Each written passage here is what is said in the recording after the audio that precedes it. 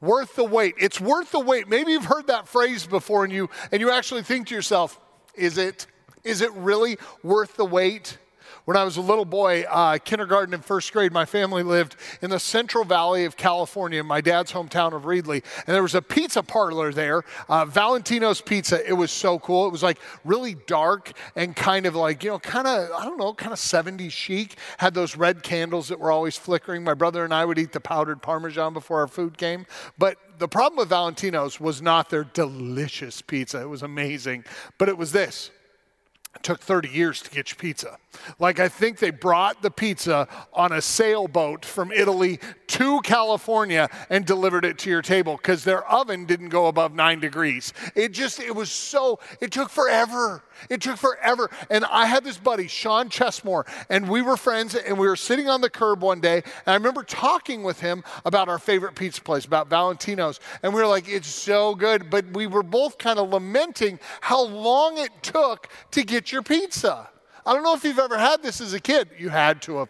But you're like, oh, it takes so long. But kids, you live in a golden era of unlimited beverages. I didn't. When I was little, like you would order a family pitcher of Coke or Pepsi or whatever, and it would come out and everybody gets their Coke or Pepsi. If you wanted more, it wasn't like, can I get you your 38th refill? No. You got one. And you had to nurse that thing till the pizza came. Well, if the pizza didn't come till you were in 8th grade, it was a long time. You got thirsty, and the worst was when you drank your Coke, and then the pizza came and you got water. Oh, it was the worst. But one thing Sean and I, sitting there with scuffed knees and red faces, decided on the curb that day was that it was worth the wait. We'd be like, oh, it would take so long. But once the pizza came, we're like, it's super good though, isn't it? We loved it. It was worth the wait. Today we dive into a life who waited for something in a very painful way.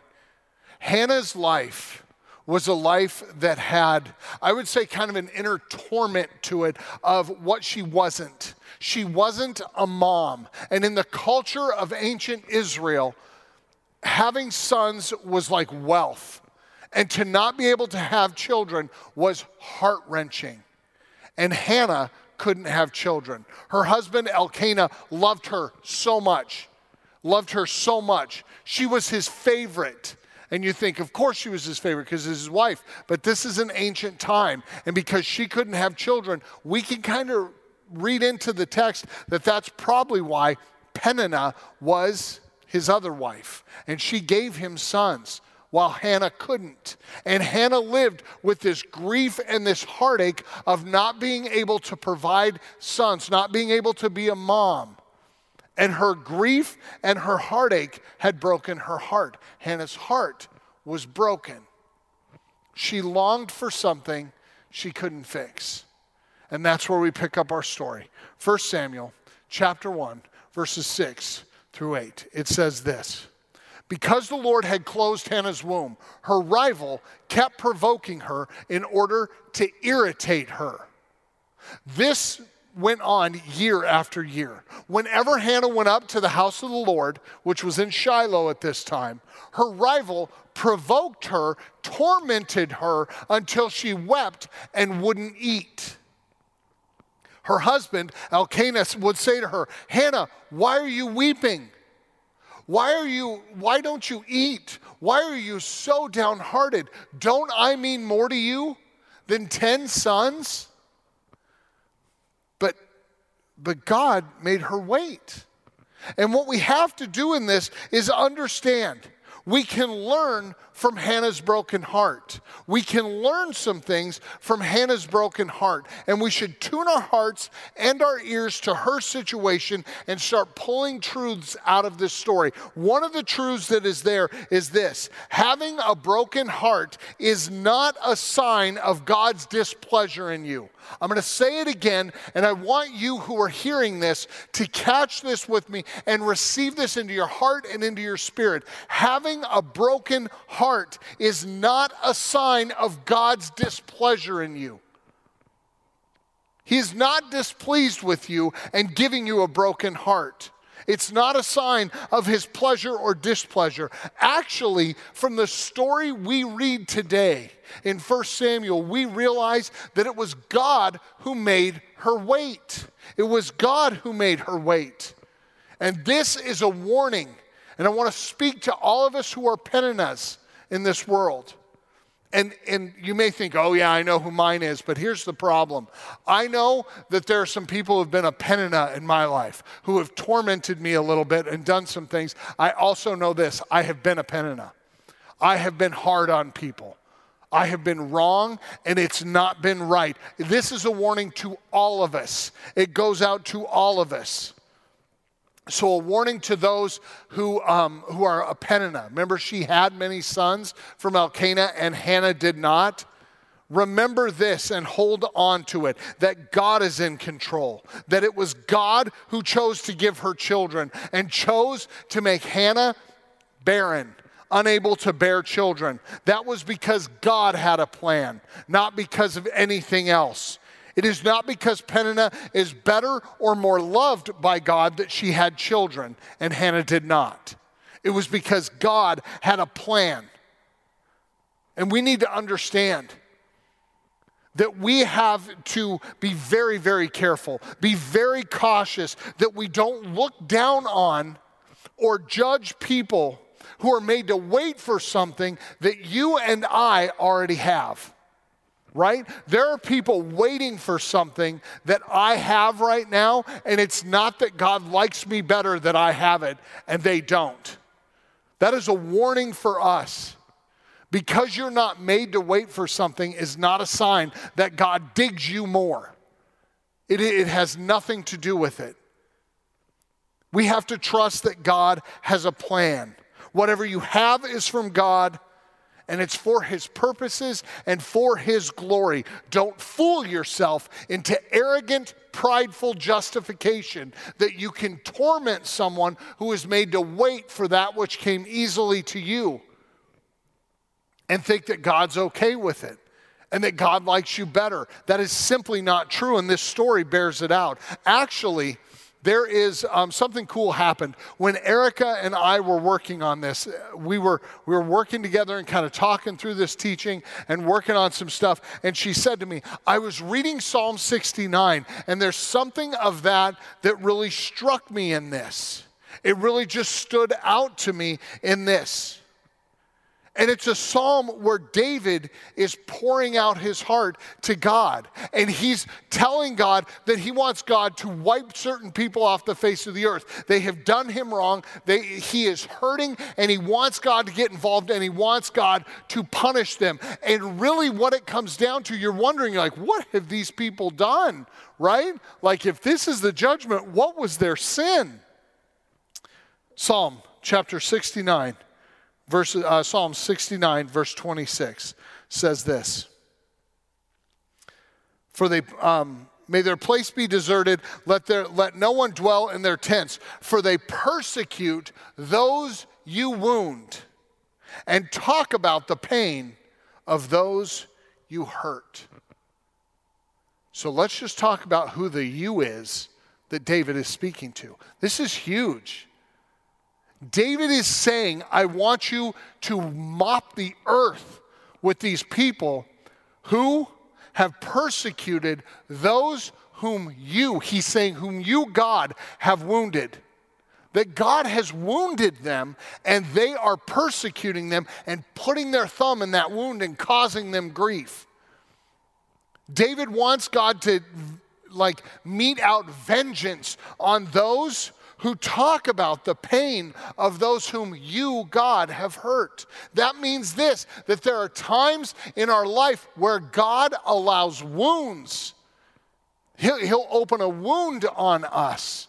But it's not because he delights in the agony. He's doing something more, and we'll talk more about that later. But we need to understand that the problem David was speaking to was people who were tormenting others whom God had chose to wound, whom God had chose to harm in some way for his purposes. And you may think that sounds cruel and indifferent, but we will find, on the contrary, it is not. It is actually a transformative process. So as much as we don't like to think of this, Scripture says it right here. Because God had closed Hannah's womb, because God had done it. God had put that wound in her life that said she would not be able to have children at this time. And she grieved and wept to the point she wouldn't eat. It was a painful reality. And the reality is we could shake our fist at God and be like, why won't you give me what I want? Why do I have to wait? But shaking our fist at God, though it feels cathartic in the instant, it is actually the opposite of faith. We're not meant to shake our fist at God. What we could do is learn what Hannah did. Hannah did something that was, well, we should just take a page out of her notes. Hannah poured out her heart to God. She didn't shake her fist at God. She laid herself bare before God. She laid out the wound and she named it. In 1 Samuel chapter 1, verses 9 to 11, this is what it said. Once, when they had finished eating and drinking. So let me just unpack that super fast. When they were eating and drinking, this was an annual festival at the house of the Lord, and there was a party going on, a celebration. And when they had finished with the party, they were in Shiloh. When they finished with that, that's where we pick up this story. Hannah stood up. Obviously, we can infer this is one of those times when Peninnah had tormented her and been hard on her and not been a friend in any way. She had been the opposite. She had hurt her and harmed her. Hannah stood up. Now Eli, the priest, was sitting on a chair by the doorpost of the Lord's house. In her deep anguish, Hannah prayed to the Lord, weeping bitterly, and she made a vow to the Lord, saying, Lord Almighty, if you will only look on your servant's misery and remember me and not forget your servant, but give her a son, then I will give him to the Lord for all the days of his life, and no razor will touch his head. And God heard her. God heard her prayer. And there is something, a truth to extract from this like a gold nugget from the ground. When you cry out to God, He hears you. He's not deaf. He's not turned on dad ears where you can have all this going on and hear none of it. He hears you. He is the God who hears you. Why would God need to hear Hannah pray about her heartache? Why would God need her to pray about it? He's God. He already knows. But this teaches us something else. God did know. God had closed her womb. God had done the thing that she was crying out about. God had closed her womb. But God had a plan in the waiting. God had a plan that only waiting would bring about. And in the waiting, she gets to a point of desperation. God had a plan for the child that Hannah would bear. God had intentions in the formation of Hannah's heart to do something that is unbelievably strong. But it took waiting to build the strength. Hannah humbled herself. She came to a point of total dependence on God. We call it the miracle zone, and we've talked about this, where if God doesn't get involved, everything goes wrong. She's in a miracle zone. If God doesn't get involved, she will never bear a child in this world. If God doesn't get along, she was humbled and completely dependent on God. She was willing to pray in front of the whole community. While they were eating and drinking and laughing, she was weeping bitterly in front of the house of God, calling out and caring only that God would hear her. She cared only that God would hear her. And one day, Hannah would need to carry out a seemingly impossible task for a mother to do. Had she not come to this place of complete trust, of complete reliance on who God is, she would have never been able to handle the next role that God had planned for her. A role that would not just be difficult for her and transformative for her, but it would actually be transformative for everything that followed. It would change history. And we'll talk more on that in a minute. We'll talk more on that in a minute. What we want to talk right now is Hannah believed. Hannah believed. What did she believe in? What did she believe in? What was the belief that came out of this time of prayer she had in front of the house of God? Join me in 1 Samuel chapter 1, verses 12 to 18. As she kept on praying to the Lord, Eli, the priest, observed her mouth. He was observing her mouth moving. She was praying in her heart, but her lips were moving, but no voice was heard from her. Eli thought she was drunk. And he said, "How long are you going to stay drunk? Put away your wine." You know, pastoral care at its finest right there, right? How long are you going to stay drunk? And she said, "Not so, my Lord." Hannah replied, "I am a woman who is deeply troubled. I have not been drinking wine or beer. I was pouring out my soul, all of who I am." The Hebrew word for that is such a big word. She was pouring out all that she is. I'm pouring it all out to the Lord. "Do not take your servant for a wicked woman. I have been praying here out of my anguish, my great anguish and grief." And Eli said, "Go in peace, and may the God of Israel grant you what you have asked of him." And she said, "May your servant find favor in your eyes." Then she went on her way. She ate something, and her face was no longer downcast. Remember, she hadn't been able to eat because Peninnah had needled her and tormented her and mocked her so much that she couldn't even eat. But her face was no longer downcast. And I love that aspect of this. She got up. She went back to the party and got a plate full of food and didn't look sad anymore. She probably had puffy red eyes, but she was over it. Why? Because Hannah believed. Did you notice that she left? When the word of God came, she got up and she left. She no longer looked sad. I think that's important. When the word of God came, she believed. And here's the reality. She wasn't pregnant yet. She had no child yet. Peninnah was still there at the party, eating and drinking and laughing, probably needling her, but it didn't bother her anymore because she believed. She trusted in the words of Eli. She trusted in what the priest said and had encouraged her with.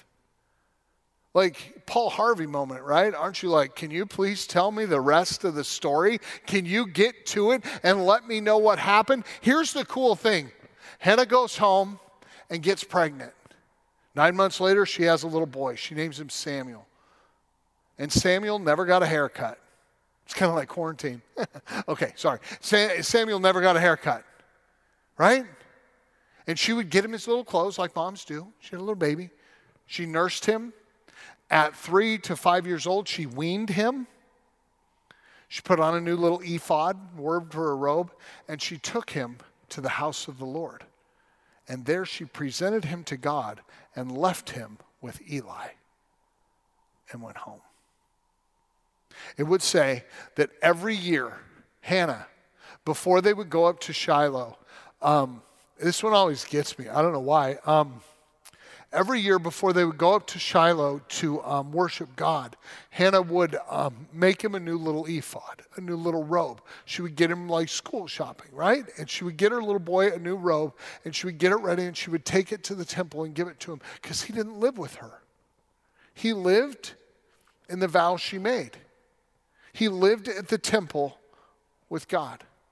I mean, as a parent of a senior who our son, Erica and I's oldest son, is going away to college so far away, super not like, oh man, it's brutal. Like, we're talking about the drop-off day, and we're like, I think we may need to take like a therapist. Like, it's going to be rough. And the dude's 18, right? He's bigger than me. He was just here threatening to wrestle me. And like, little boy. She took him and she gave him to God. She gave him to the Lord.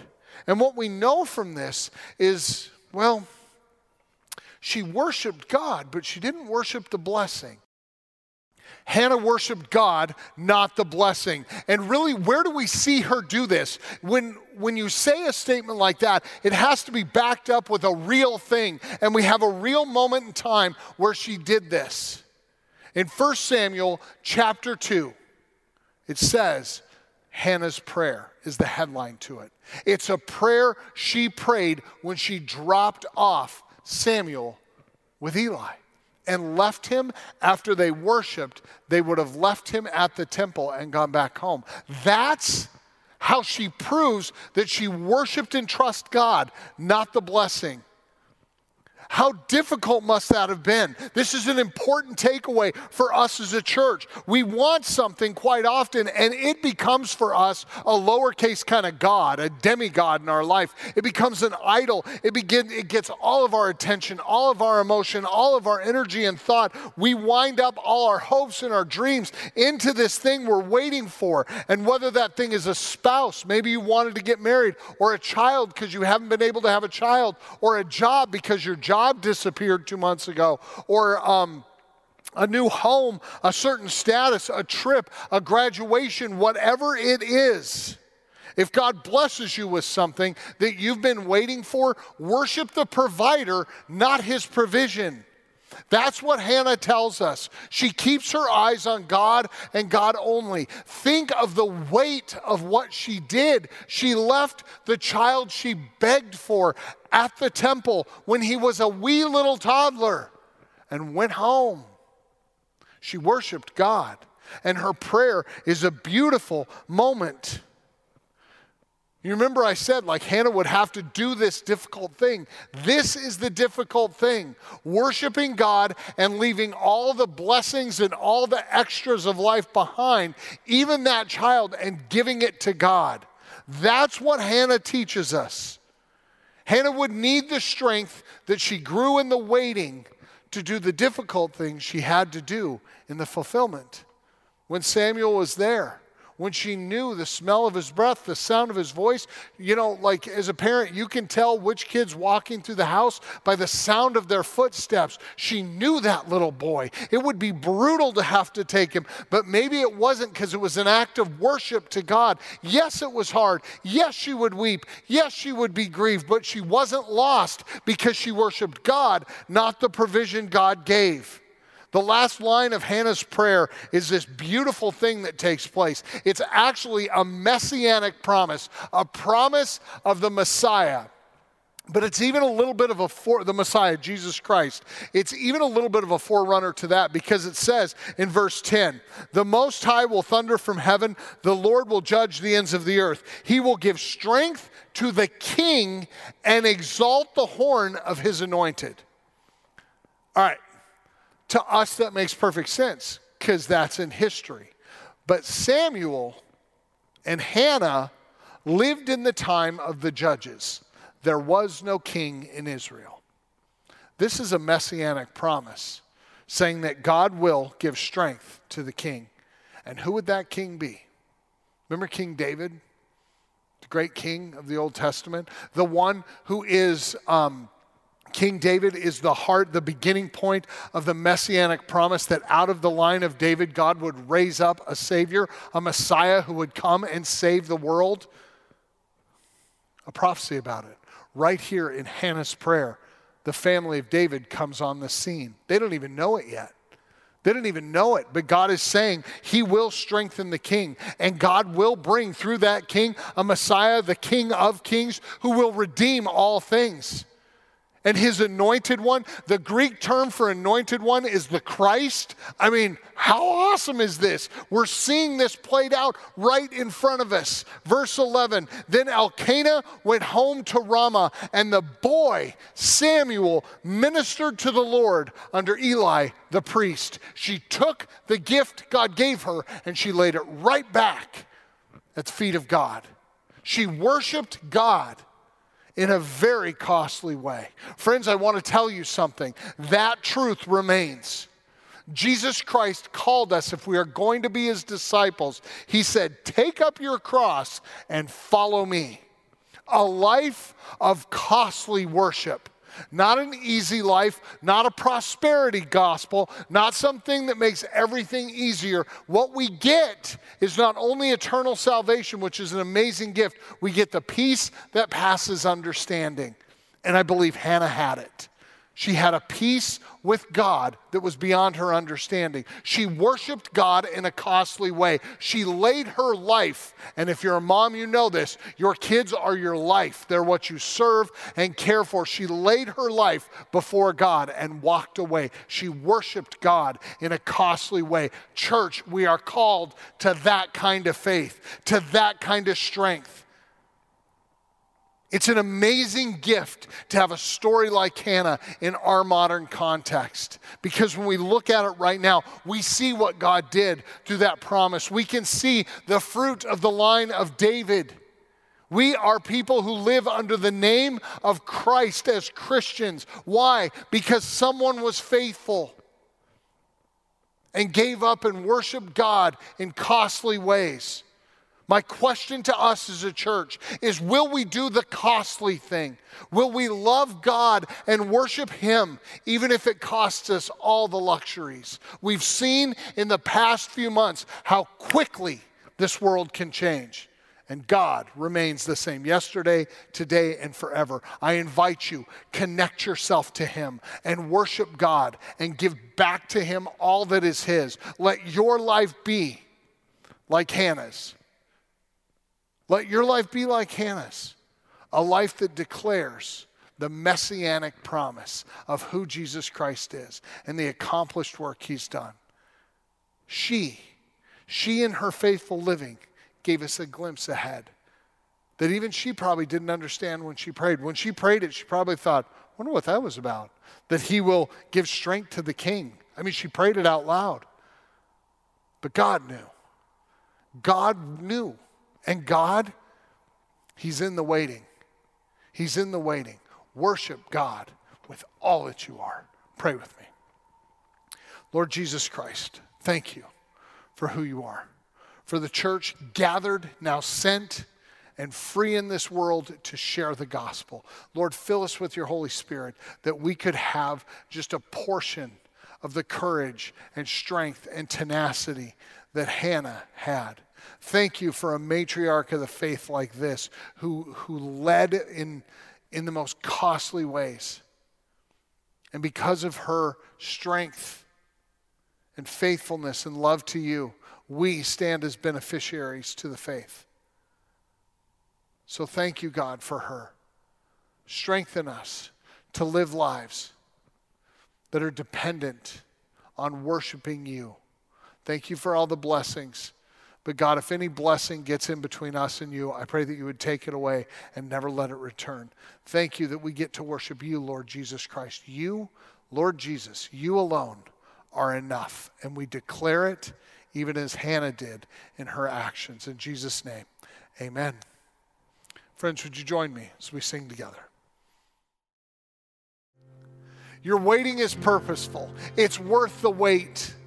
No matter what you do, God is invested and involved in your future.